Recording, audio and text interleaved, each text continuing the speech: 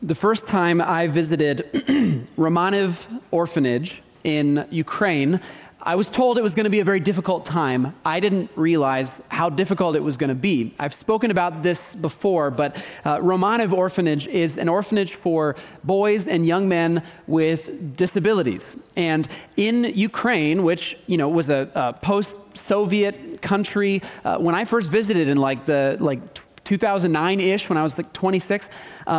The general sense in most of the country was that people with disabilities, we don't really know what to do with them, so we're just going to kind of tuck them away and institutionalize them. This was a very normal thing, and Romanev Orphanage was that state or oblast, that state's institution for boys and men with disabilities. Well, I don't think I had any idea what I was about to walk into when I first visited, because the place itself, even though it had already come quite a long way in the years since Mission to Ukraine was working with them, it was a horrible place. I mean, we're talking the smell of the place made me want to gag. It was awful. My first image when I walked into this very overcrowded room was of dozens of boys scattered around this room, just completely. There were like 2 caretakers for 80 boys, and they were just scattered around the room. One was banging his head against the wall, another was standing in a puddle of his own urine.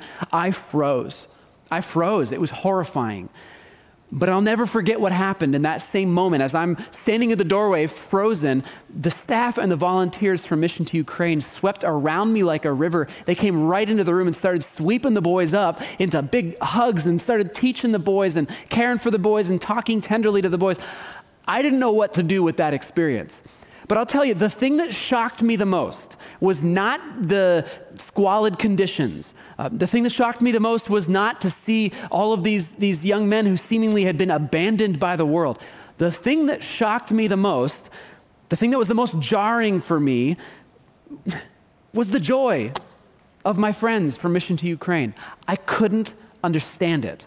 The entire way down, it was like an hour drive from Zhytomyr. The entire drive there, these friends, these staff and volunteers from MTU, they were laughing and giddy. They were so excited to be going back to Romanev. The whole time we were there, they're laughing and singing and playing with the boys with smiles on their face. And on the whole way back, everybody smelling like this place that we had just gone to. They were chattering excitedly about what they had just seen. And did you see the progress of this young man? Did you see what happened here? The whole way back, they couldn't stop talking. I was utterly devastated by what I had seen, and they were overjoyed. It made no sense whatsoever to me. What was I seeing? Makes absolutely no sense. Well, it took me a while. It took me a while to figure out the answer. At first, I just thought I had found some crazy people.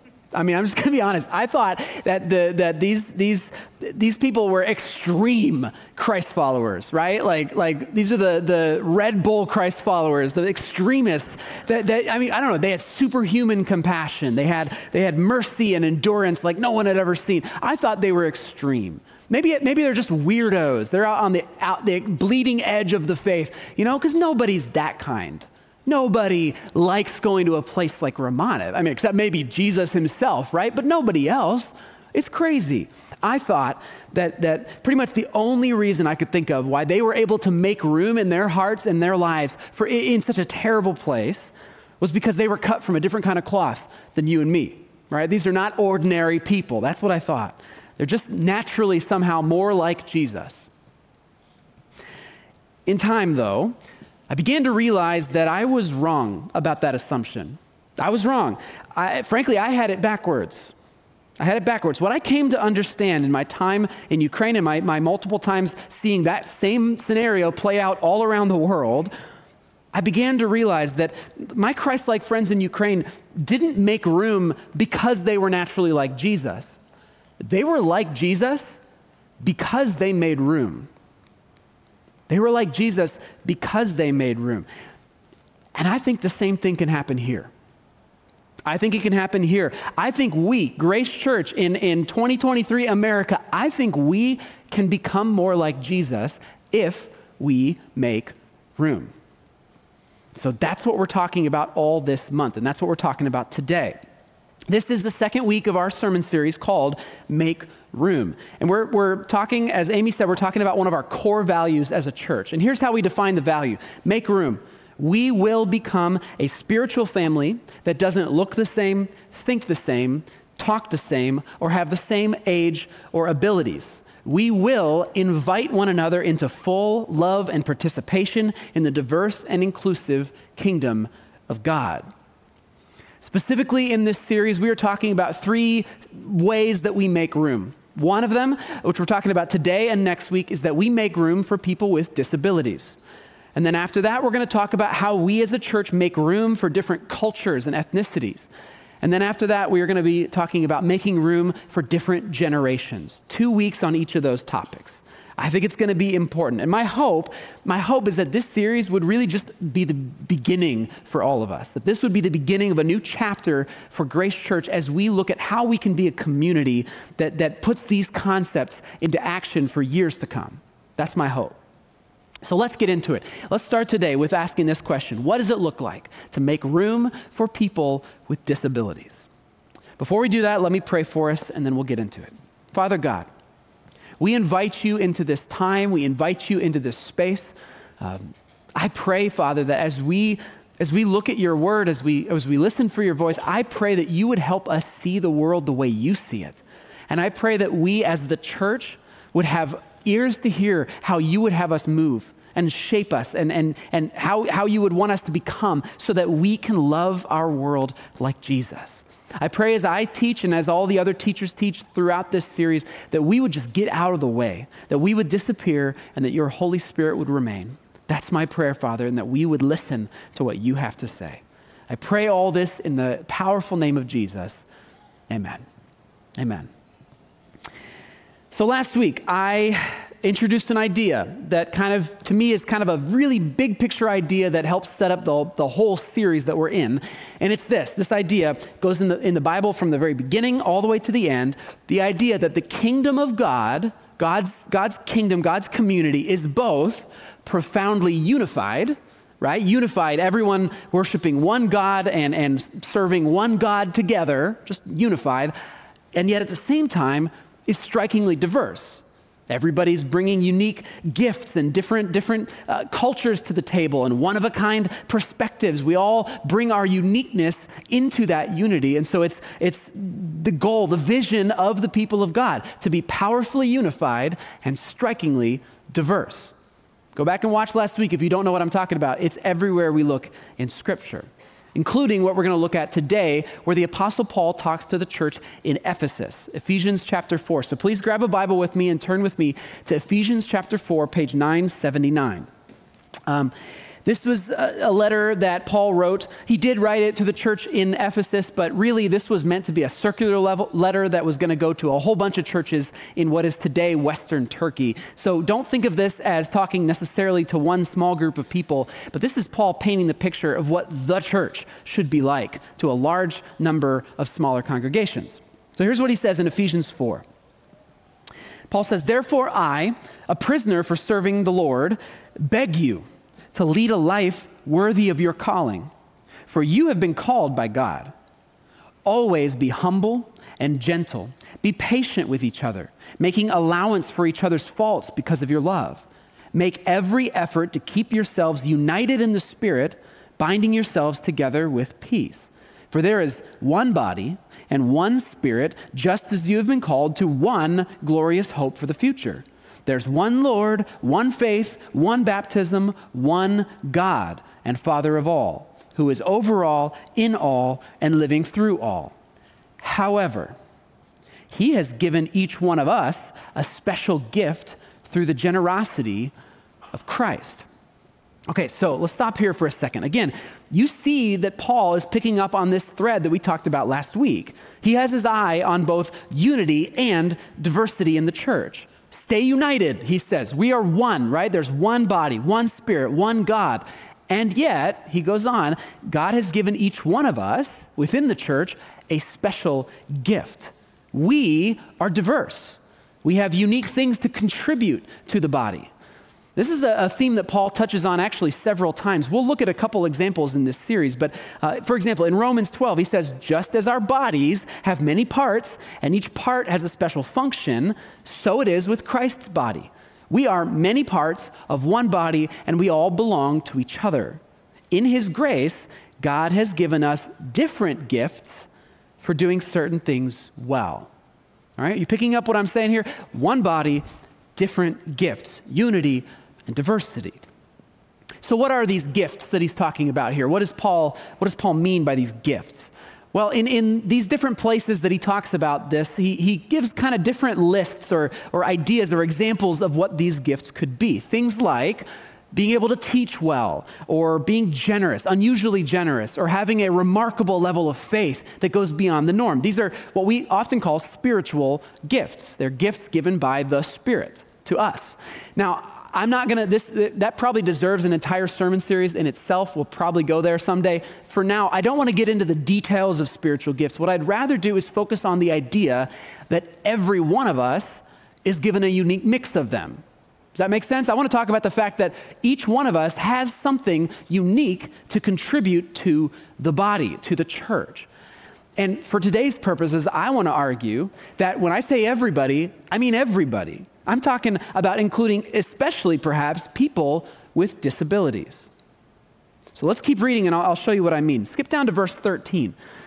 Paul says, look, we pursue unity. We each have different gifts, the diversity of gifts. And then he says this will continue until we all come to such unity in our faith and knowledge of God's Son that we will be mature in the Lord.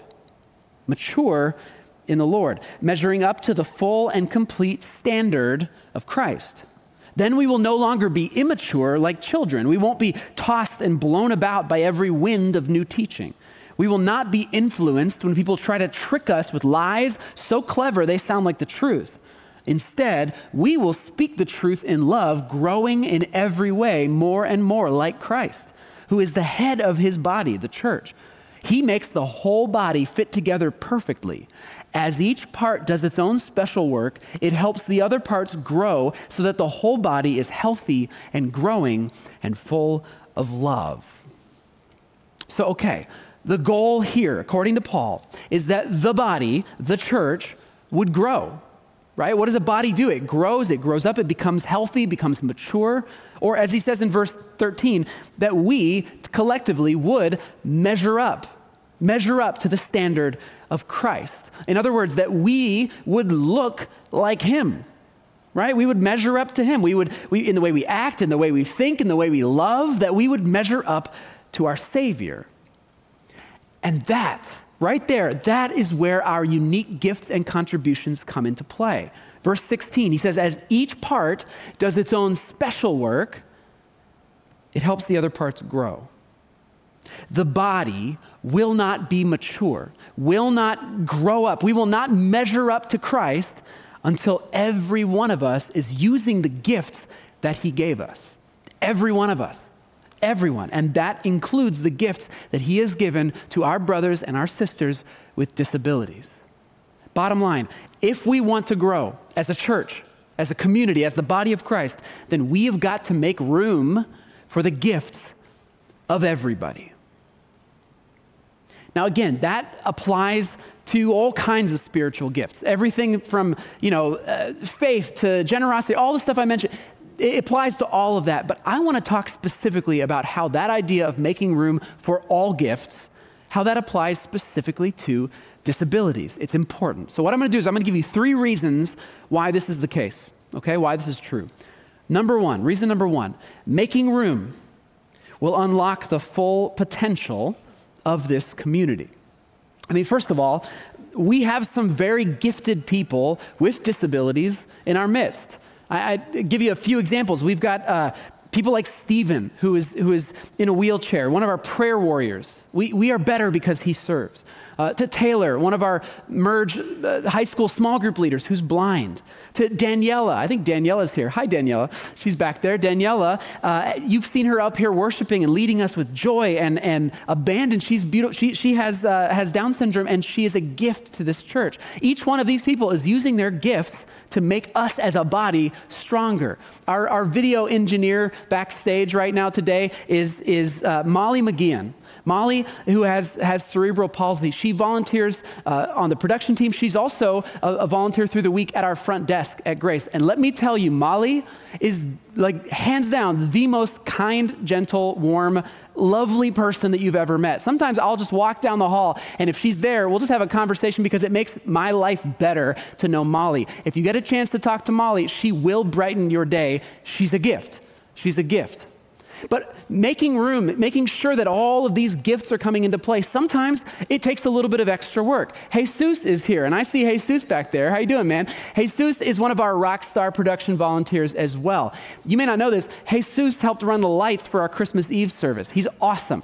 Jesus also has cerebral palsy, and as a result, he's in a wheelchair, and we come to find out our production booth was not designed with wheelchair accessibility in mind. So we've got to make a little bit of extra effort for Jesus to be able to serve, but we do because we want him to use his gifts.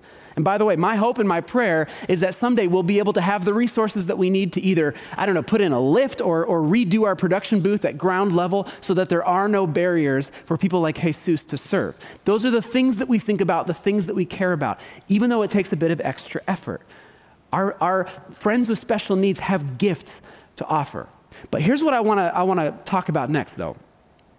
This is easy to imagine when you've got someone like a Molly or a Jesus who have practical gifts and practical skills they can offer. But what about those that the world would say maybe don't have a whole lot to offer? What about people who have maybe more profound disabilities or special needs that don't really have a lot to give the community in more traditional ways? Do they have gifts? I would say the answer is absolutely yes.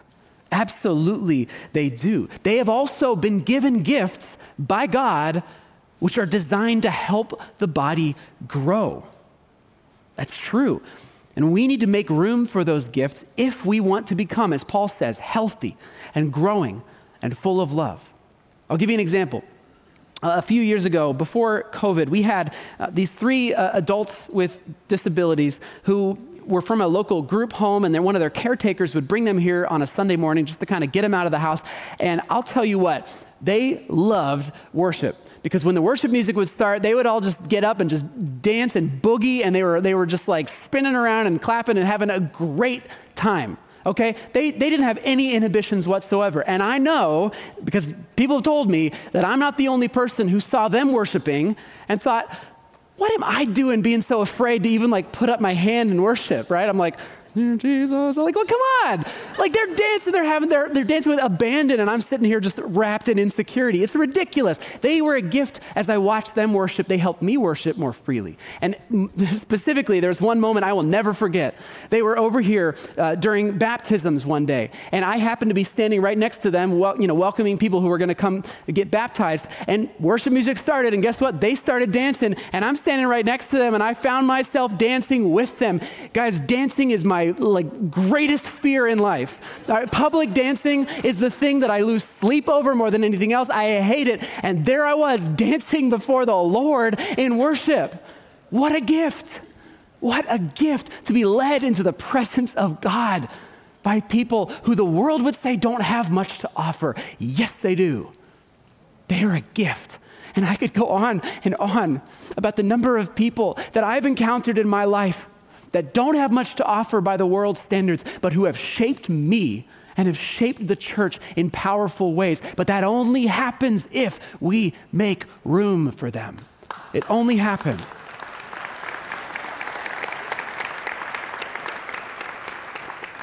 We will not reach our full potential. I don't believe we will reach our full potential. We're not going to measure up to the standard of Christ until everyone is making use of the gifts that God has given them. Okay? That's reason number one. Reason number two, making room helps keep us rooted in the truth. Rooted in the truth. In verse 14, Paul says, if we're using our gifts as a community and maturing in Christ, then we will no longer be immature like children. We won't be tossed and blown about by every new wind of teaching. We will not be influenced when people try to trick us with lies so clever that they sound like the truth. Now, again, this is true about all the gifts that God has given us. We need spirit-led teaching, right, to stay rooted in the truth. We need people with the gift of prophecy to be able to speak the truth and help us know how God feels about what we're doing and what we're seeing. We need people who have the gift of faith to remind us that God is on the move. All of that is true for all of the gifts. But it is also true that people with disabilities, the gifts that God has given them, will keep us rooted in the truth. In 1930s Germany, a new wind of teaching was blowing through Europe. It was this new wind of teaching, the idea that society as a whole could somehow develop the Superman, the master race, right? This was this new idea, and I wish this wasn't true. But many within the German church, which had long been a leader in theology across the world, many within the German church got caught up with this wind of new teaching, with this new idea. They were captivated by this idea of progress and perfection. And some even tied it into the gospel itself. Yeah, becoming perfect in Jesus. They were tricked by lies so clever that they sounded like the truth. Which is why when German authorities started forcibly sterilizing people with learning disabilities, with deformities, with mental illness, and when, a few years later, they began to systematically murder upwards of 275,000 people with disabilities, the church in Germany largely stood by, and did nothing, with just a few exceptions. They did not measure up to the standard of Christ. They were not strong. They were immature, and they were swept away. Now, we might think, yeah, that's awful. Good thing in our modern world, we're never caught up with lies so clever they sound like the truth. Are we really so different? Are we so different? Look at your TV. Look at your phone for just a second. We live in a culture that values beauty and fame and health and intelligence and success and power and effectiveness. You honestly want to tell me that you're never caught up in those kinds of ideas? I know I am. Making room for people with disabilities, listening to their voice, cherishing their gifts, elevating their importance in our midst. That is when we can stay rooted in the truth that stands against the lies of our culture. And what truth is that? I'll tell you that truth. The truth that the last will be first, that the first will be last. The truth that God blesses those who are poor and realize their need for Him, for the kingdom of heaven is theirs. God blesses those who are humble, for they will inherit the whole earth. The kingdom of God belongs to those who are like children. Whatever you did for one of the least of these brothers and sisters of mine, you did for me. The truth that God chose the things of this world that the world considers foolish in order to shame those who think they are wise. And He chose things that are powerless to shame those who are powerful. God chose things despised by the world, things counted as nothing at all, and He used them to bring to nothing what the world considers important. That is the truth that we stand on.